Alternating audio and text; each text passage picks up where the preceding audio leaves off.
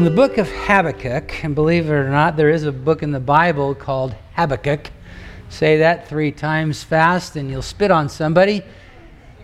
It says this in chapter 2, verse 2, "Write the vision and make it plain that he may run who reads it." And what that is referring to is the fact that God intends for us to live our lives on purpose. We have only one life to live, and God did not mean for it to be just getting through the day. He meant for us to live life on purpose, with meaning, with vision, in pursuit of something that He has called us to. In fact, the Bible also says in another place that without a vision, people perish. And that doesn't mean they die. It means that the word that's translated as perish there means that they become adrift, like a ship that's been tied to moorings so that it's anchored to a certain place. But when you let those ropes go, the ship is just adrift to wherever the winds and waves will take it. And the Bible makes it clear that God does not want us to live our lives like that, just adrift on the sea, just wherever the winds and waves take us. He means for us to live on purpose, or to borrow a phrase from the Blues Brothers, He meant for us to be on a mission for God. And nothing else satisfies, no other way of living can even come close to answering the cry of every human heart for meaning. Now, this is also true for churches. God did not mean for His church, any local body of Christ, to be just adrift, just doing stuff called church, having meetings and, conducting, events and things like that. As nice and as great as all that may be, that's not God's intent. He meant for His church to be on mission, to be fulfilling His purpose. And so this church is meant to be fulfilling a vision. Now, vision has to do more with what we're becoming than what we do. And today, beginning today, and then for the next 4 weeks, we're going to be talking about the vision that God has given this local congregation. Now, my intention is that every 18 months, so we come back to talking about this, because I've discovered as a pastor for nearly 40 years that vision leaks. And what I mean by that is we all get caught up in lots of stuff that we're doing in life, and somehow the grip that we had on the calling that God has for our individual lives and for our lives together as a church congregation tends to kind of loosen a bit. And so every now and again we need to re-grab hold of that. And today we're beginning that process all over again. And I don't expect you to remember these things. This is not important. This is our vision statement, but that's all it is just a statement to try to capture something that's far deeper than that, something that's scriptural, something that God has spoken to us. So you may work for a company like I did many years, where you have to wear a badge around your neck that has the company vision statement on it, as well as your passcode to get into different parts of the facility and all that stuff. And I know my badge, I had to have my my picture, my name on my badge, and then behind that I had the vision statement. Then behind that I had the purpose statement, and then behind that I had some other statement that I can't even think of right now. And pretty soon it just feels like a weight around your neck, right? So I'm not here today to talk about this in terms of something that you need to remember, but to capture. Let's get a hold again of these things. Because even though we revisit these things every 18 months or so, this will be my last time to share these things with you. And it's my desire that Sue and I not be the only ones who keep the flame. That this is something that we all recognize as part of our DNA together. And that whether or not I can or you can repeat the statement, we know what we're about, and we're in pursuit of these things together. All right? Yes. All right? Man, that scared me there for a minute. Yeah, maybe that's what I should have said. All right? Oh, yeah, now I know what you're talking about. God has called us, Crossroads, this church, to become, and by the way, we're not here yet, and thankfully, God has been graciously and mercifully in the process of helping us become, but He always will be at work in us. We're never going to arrive at these things, but we want to be in pursuit of them. We believe that God has called us to be a comfortable place to seek, a dynamic place to worship, a caring place to heal, a solid place to grow, and a joyful place to serve. And these 5 words, comfortable, dynamic, caring, solid, and joyful, they are all, in my opinion, things that should characterize every church. But there are unique ways that God is applying these 5 words to this church. And over these weeks, we're going to talk about how these descriptive terms need to be lived out among us and in our context. Now, it's my desire, and of course this will never happen. This is just made this up in my head. But at some point, when everything ends, and they put a tombstone out there on Cordelia Road for Crossroads Church, I hope that it says, "Here lies a people who were comfortable, dynamic, caring, solid, and joyful." Let's be people who are in pursuit of these things. And so today we're going to talk about the first of these 5 things that God has called us to become, a comfortable place to seek. And that's why I asked you to turn to Acts chapter 17. We're going to start reading at verse 22. Just follow along with me. Then Paul stood in the midst of the Areopagus, also known as Mars Hill. It's a location in the city of Athens. And he said, "Men of Athens, I perceive that in all things you are very religious.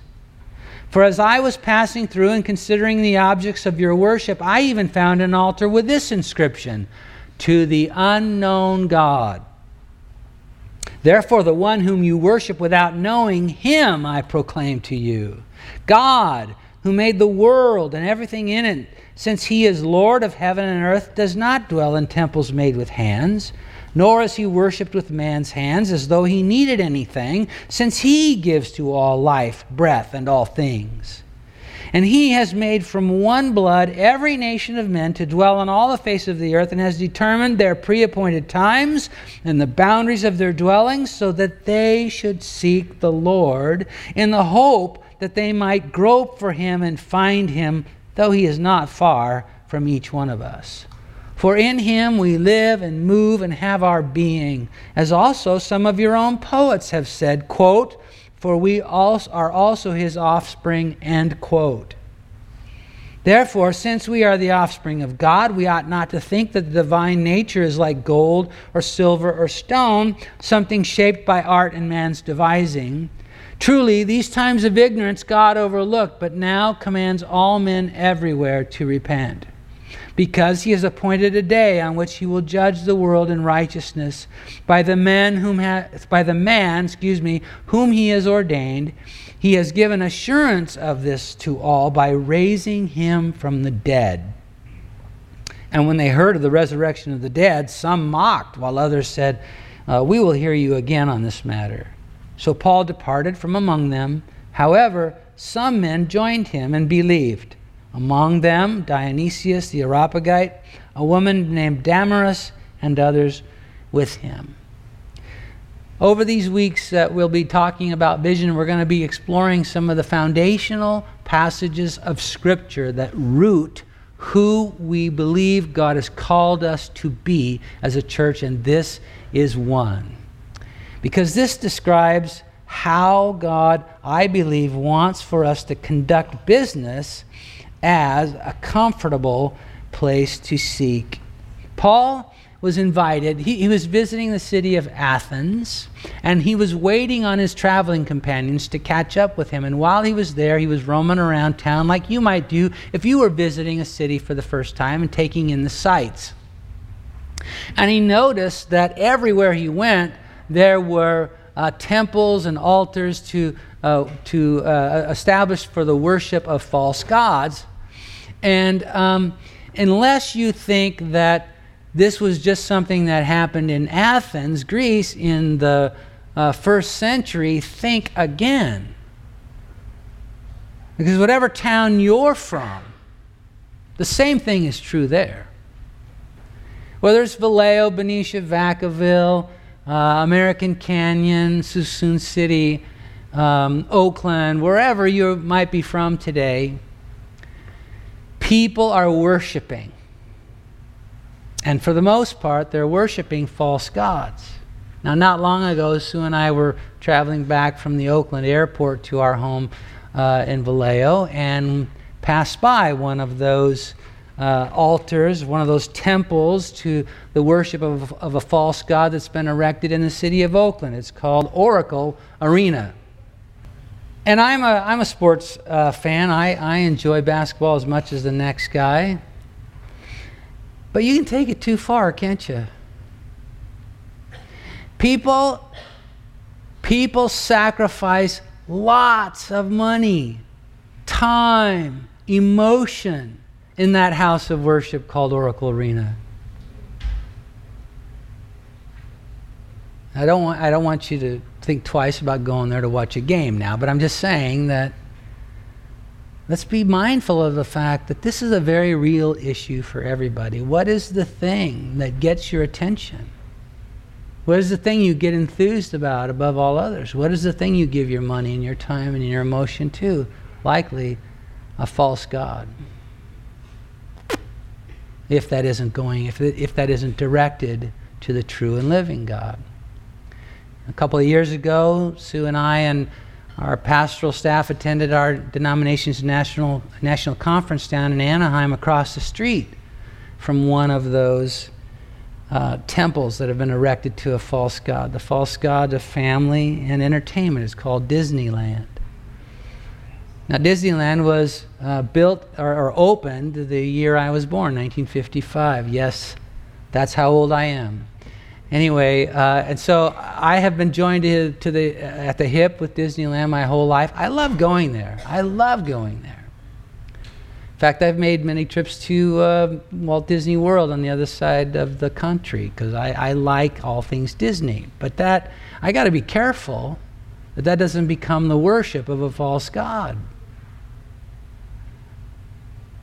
So he's wandering around the city and noticing that people worship, and people are worshiping everything, including they had an altar to the unknown God, just in case they missed one. You know, an altar to the miscellaneous God, the all-purpose God, you know.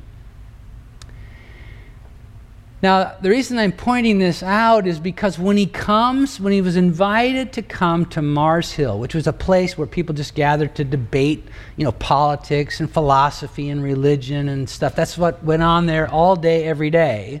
When he was invited there to come and to talk about his Christian faith, or his faith in Jesus, this one who died and rose from the dead, he didn't do what I think a lot of us would expect a preacher to do given that kind of an audience. I think most of us would expect that a preacher, given that opportunity, would have the obligation to stand up there and point out the wickedness and the sin of these idolaters. You would expect Paul, I think many of us would expect Paul, in this remarkable occasion, when he has the opportunity to speak to these heathen people, to stand there and tell them, you stinking idolaters, you need to get saved and repent of your sin. But he doesn't do that. Instead, he says, I perceive that you are all very religious. And even though that's kind of an indictment, kind of a pointing them to their sin, he does it in a very friendly way. And one of the things that we need to keep in mind always as a church that wants to be a comfortable place to seek is that we need to represent God in this world as the friendly face of God. Look, it's not my job to convince people of their sin. In fact, when I try to do it, all that happens is they feel guilty and it drives them from God. It repels them from God. When that guy gets out on the street corner with his bullhorn and tells everybody to turn or burn, he's not helping the cause of the gospel. Because our job is not to... Whose job is it to convict of sin? The Holy Spirit. And He's really good at it. He knows how, in this amazing way, the Holy Spirit can cause us to be convicted of our sin and the darkness of our evil, but at the same time so convinced of the love of God that we are drawn to Him for forgiveness, not away from Him.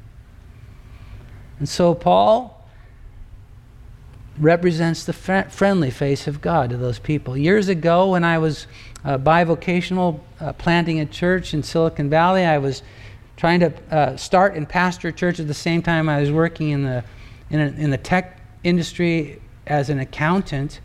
And one day, my manager came to me and said, "I hear you're kind of a preacher person."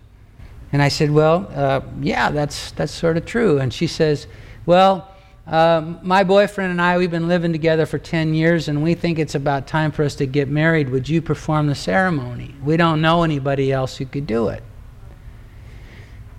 And it caught me by surprise, because up to that point, I had a rule that I would never perform a wedding for anybody that wasn't in my church, so that I could, take care of them over the course of their relationship. And I could ensure that God was, a part of the major part in that relationship. And so this was like a challenge for me that she posed, and but I felt God pressing me to say yes, and so I did. I said, "Yeah, but I need 4 hours of counseling with you and your boyfriend. Is that okay?" She said, "Yeah, sure." And so I got the opportunity to talk to them about God. I got the opportunity to share the gospel with them. Now, I don't know if they ever received Jesus as their Savior, although we've recently reconnected on Facebook, and I've seen some things that lead me to believe they may have. But I don't know, and they certainly didn't appear that way to me at the time. But what I do know is on the day of their wedding, when I stood up there in front of all these people who were total pagans, man, none of them had any idea at all about God. And I'm standing there, the friendly face of God. They had the chance to be in a place where there was a guy who confessed faith in Jesus Christ without a bullhorn. And I know that was meaningful to them because lots of them said so after the service. Where that led in terms of their faith journey, that's up to God. But I believe that that's one of the assignments of this church, to be friendly. The next thing that we see here, in my view, that's important to take note of is that Paul, he drew their attention, when he was preparing to preach the gospel to them, he drew their attention to things they were familiar with.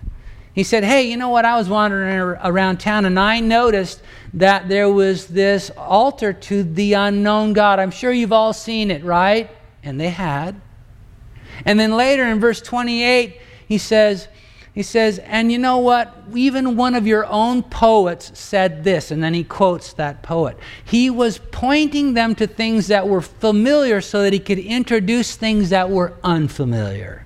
He wanted to tell them about Jesus Christ, the one who died for their sins and rose from the dead. But bridging that gap involved him helping them to understand that there were some things in their own world that pointed them in that direction. And this is important for us to never forget. I was not raised as a Roman Catholic. I was raised as a Protestant, and so I don't have Roman Catholicism in my background. Many of you do, and that's great. The point is, whenever I walk into a Catholic church, I haven't the slightest idea what to do. I don't know when to cross myself. I don't even know how to cross myself. I don't know when to stand. I don't know when to kneel. People stand up and they say things, and I don't know how do they know what to say? How do they even know when to say it? I'm just lost. And you know what? Nearly every person who walks through those doors right there for the first time to be with us feel exactly the same way. We make you stand up for a half an hour and sing songs you never heard in your life. How weird is that? And then we send a basket around that we don't warn you about it, and you say, oh, am I supposed to give money? How much? Do you take credit cards? I mean, it's crazy, some of the things that we do in church. And, well, I say crazy, it's meaningful and hopefully Bible-based and so on, but most people, they don't get that first go-round, right? So Paul was in that same kind of situation, and he was building a bridge. And it's our desire, look guys, let's never lose sight of the fact that we don't want to become so weird that no one gets in. Okay? Now, you know, there are Christians who would have been ticked off at Paul that he even knew, that he'd even read their poet, let alone quote him. It's like me one time I was preaching along and I said, and yeah, like that well-known prophet Mick Jagger who said, you can't get no satisfaction. And I'm sure I gave some people some heart attacks that day. You know, spiritually mature people that were mad at me. Look, I have very little in common with, and you know what? Most of you probably don't even know who Mick Jagger is. But some of us of a certain age kind of do. And anyway. I was doing something similar. I was saying, in all of this stuff that's unfamiliar, I said something that might be familiar to somebody. And they could say, oh, well, I at least understood that. Right? So we don't want to become so strange and so weird that we're driving people away. We want to, and I don't mean, and I'll say this again in a minute, I don't mean that we need to become worldly. I don't mean that we need to soft pedal the gospel or water it down in any way. But let's just be normal. Let's just be real. Let's just realize that, people they're searching. And we need to help them along that search. And that brings me to the next thing, because Paul said here, he said, you know what? God set this up in verses 26 and 27. He said, God set this whole thing up. He created the world. He set up the nations and the length of time they get to exist. It's like he set up the whole stage. And then he tells us why. He says, so that they might grope for me and find me. And I believe the Lord would have us to be as a comfortable place to seek, to be people who are relevant. That means we are scratching where people actually itch. So that means the things that we talk about have meaning to their lives from a biblical perspective, from a godly perspective, so that they have the environment within which to grope after God and find Him. That's what Paul said God set this all up for. And then I come back to what I just said a minute ago. This is not about, and sometimes people think that when I mention this stuff about being a comfortable place to seek, I'm talking about somehow watering down the gospel or making things so simplistic that there's no, for people who are spiritually mature, there's no meat there. You know what I'm saying? And that's not the case at all. In fact, when Paul goes, read his sermon here. It's about as deep as you can get, and he talks about the resurrection. It doesn't get more challenging than that. That's as deep and as spiritually mature as you get, to gnaw on the fact that somebody who was dead rose from the grave. I don't think that we have to soft sell anything. I don't think we need to water down anything. The unadulterated, straightforward, powerful good news, gospel of Jesus Christ, is what every one of us needs. So, being friendly, familiar, and relevant doesn't mean we can't be substantive. And I think you'll bear witness to the fact that when I get up here week after week, I'm not engaged in nursery rhymes. We're dealing with the Scripture in all of its everything. But we can do it in a way that's friendly, familiar, and relevant. Amen? Finally, Paul said, look, in verse 30, he said, truly these times of ignorance God overlooked, but now commands all men everywhere to repent. One thing we cannot lose sight of is that there comes a decision point. Let's be clear about that. That just hanging around with Christian people is not enough. Singing worship songs, not enough. Going through the motions of Christianity, not enough. At some point, you must stare down your sin that separates you from God and repent of it. And give your life to Him. Clear enough? Let's preach that gospel day in, day out, week in, week out, even after Sue and I retire. Amen? Amen. Let's be a church, let's be a congregation who lives out these things as a comfortable place to seek.